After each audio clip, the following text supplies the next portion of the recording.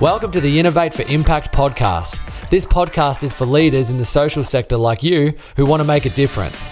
Each episode is packed with practical ideas on how you can be more innovative and create an even bigger social impact. We share our ideas on what you can do and also speak to leaders from the sector to share best practice. So let's get into it and let's talk impact. Welcome to the Innovate for Impact podcast. As always, you've got Tracy Newman and recording with my good friend Dan Bentley. And I'd like to start off by acknowledging that I record here in Adelaide and would like to acknowledge the Kaurna as the custodians of the Adelaide Plains and pay my respects to elders past, present and emerging. Yeah, and I'm on the inner west side of Melbourne. So I'm on the lands of the Boonwurrung people of the Kulin Nations, and I'd like to pay my respects to their elders past, present and emerging. Great. So, Dan, what are we talking about today? Trace, we're going to talk about a hot topic at the moment. It is something that is being debated on LinkedIn. It's been debated in training. It's been debated in organizations. And that question is it better to co-design or not if it's not perfect? And there's many different formations of this question, and we're going to go through a few of those today. But it's something that we've, like I said before, heard a lot.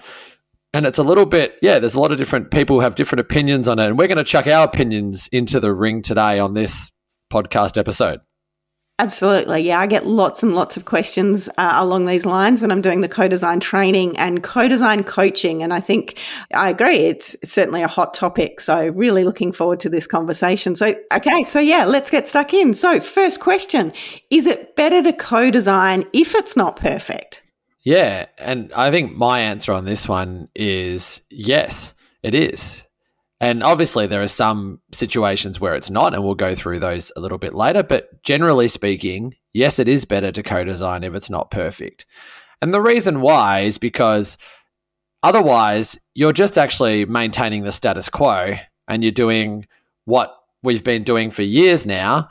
And the same thing that stopped us from having these most important voices included in decision making.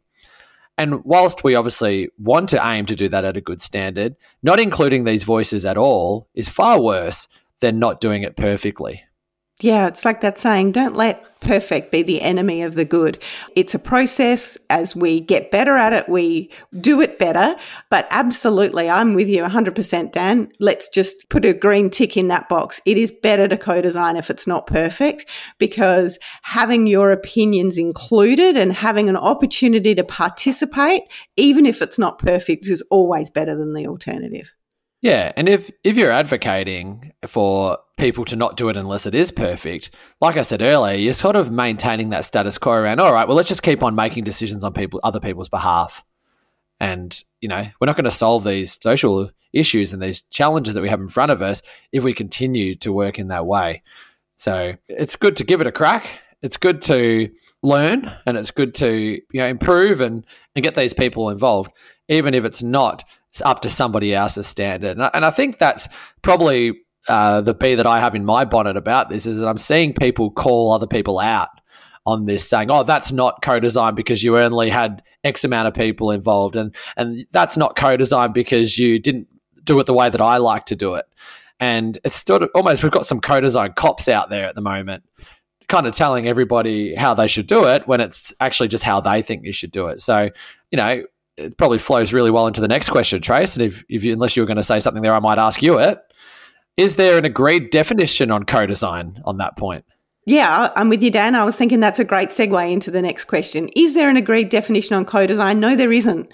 There is, however, certainly lots of definitions on co-design. And we have, I guess, our definition on co-design, which I think, call me biased, but I think it's really helpful and concise. So when we consider how we refer to the difference is when we're thinking about human-centered design, we call that we're designing with input from the people who are going to be using that, service or product. However, when we consider co-design, it's actually where we're designing with the people that are intended to be using that service or product. And so I think it's a small but significant difference. It is, absolutely. And that's the co part in co-design, that it is all about doing that together, not that somebody owns the process or has a greater say than somebody else in that. It is that we are co-producing, co-creating the solution together. And I agree, Trace. I think we might both be biased, but I think, that is a simple way to put it. And I think that also gives people enough room to take, their own interpretation and apply that to their own organization and cohorts that they work with, etc., to make that work.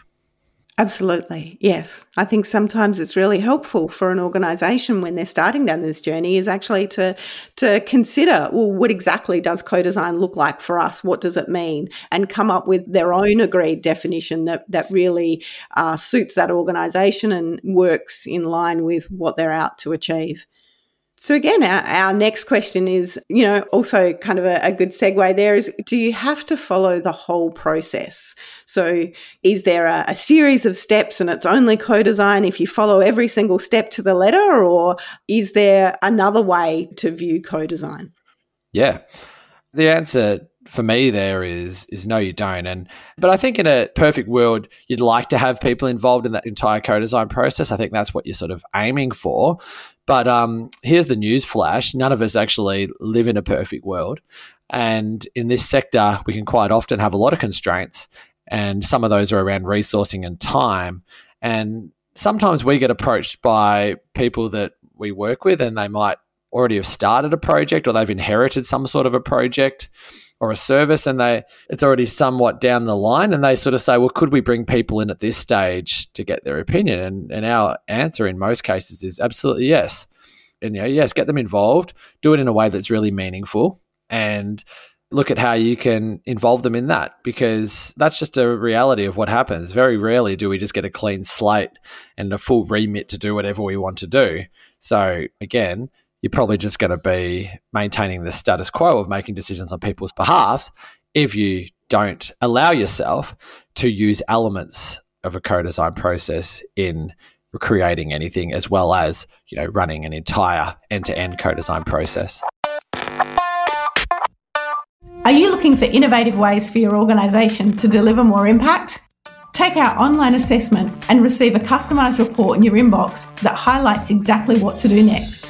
It takes only 5 minutes to fill out and it's completely free. Visit impactoconsulting.com.au/self-assessment. I mean, look, there is definitely the ideal process and then there's the real world reality process. And whilst there's a fine line for me in that one in terms of intent, if you're looking at it as a process and you're starting off by including people as much as you can and your goal is to sort of transition towards that entire process, absolutely. You start where you are, you start with what you've got and you build from there. So I agree with you there, Dan. My opinion is exactly the same as yours. Yes. Yeah, I think a good example of where we've seen this in real life is sort of starting at prototyping. So getting all the right people in the room that kind of understand the problem, getting them to sort of start at prototyping and say, look, we all live this problem. What would you like to see?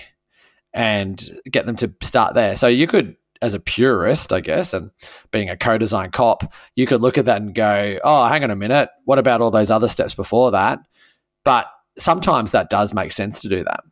But in some cases, it would absolutely not make sense to do that. Just, obviously put that caveat in there too, but it's situational and sometimes you could do that and that wouldn't be, in my opinion anyways, detrimental. I think it's still a good step to take to have people involved at that level.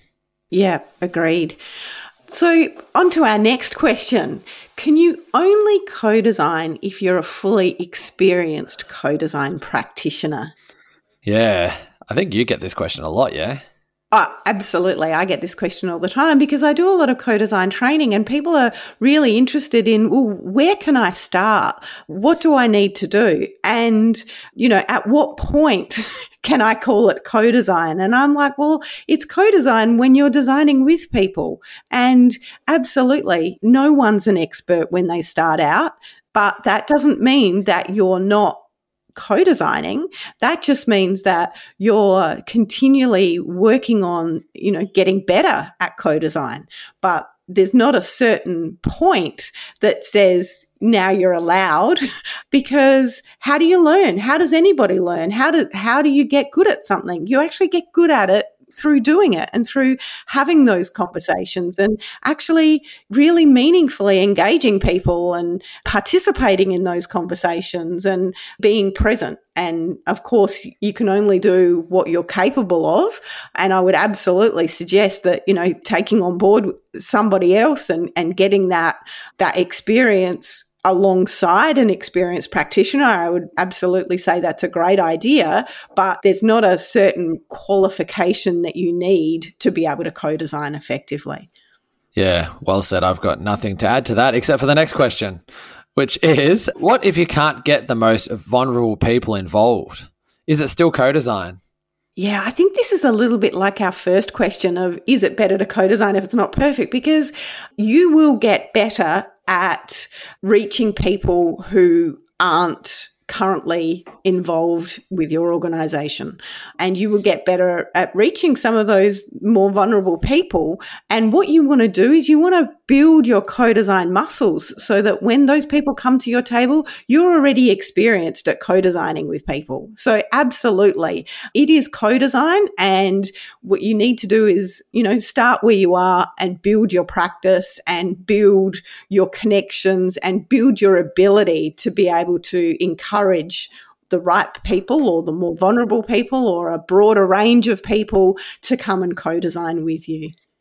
Got nothing else to add to that, Trace. Well said. Great.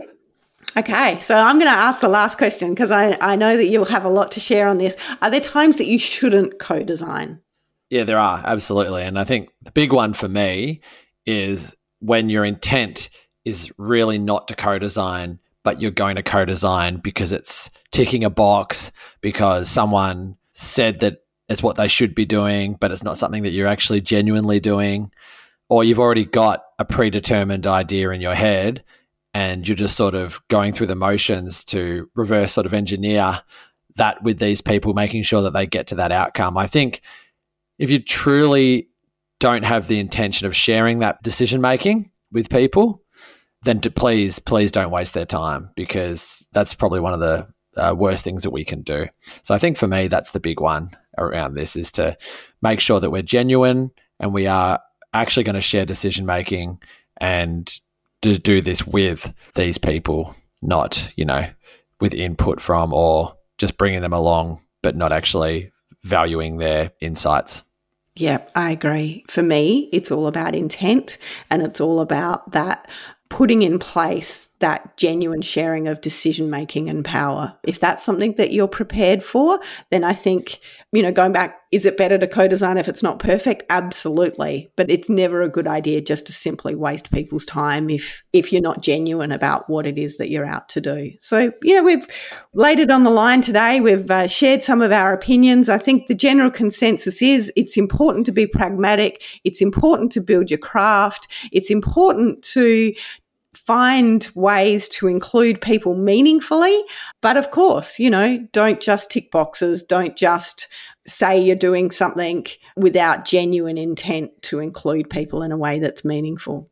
Yeah. And I think the thing that I'll just add on top of that to sort of close it out is that the sector and the world is on a journey here with power sharing and collaborating. And all different individuals, organizations, sectors within the social sector are all at different levels of capability and understanding and buy-in.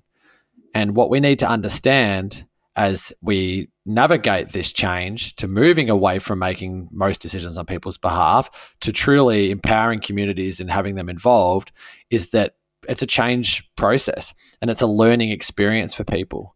And so we want to be encouraging this change. And so I think having an open-minded view and being encouraging is a lot more helpful to make that change than it is to have a perfectionistic view and to be telling people and sort of nitpicking at what good looks like and what good doesn't look like. I think it's, like I said, a journey that we're all on together. Let's support each other. It's why we do things like these podcast episodes, because we're really passionate about that and we really want to see that change come through. So we're hoping, these sorts of things that we spoke about, that Tracy just sort of mentioned, can help some of you sort of realize and go, look, if there is somebody that's sort of talking about this to you, that just keep pushing through. Realize that even though you might be a new practitioner or an experienced one, we can always get better, and we all learn from our mistakes, and that's how we end up doing a really good job once we understand and learn what we need to do. So that's my 2 cents at the end. Thanks, Trace. Been a pleasure. Excellent. Thanks so much. Thanks for listening to another episode of the Innovate for Impact podcast. Any links to what we spoke about today will be posted in the show notes. If you'd like to know more about social innovation, visit our website where we have a heap of tools to help you on your way. Visit impactoconsulting.com.au. Thanks for listening. Now go out there and make an impact.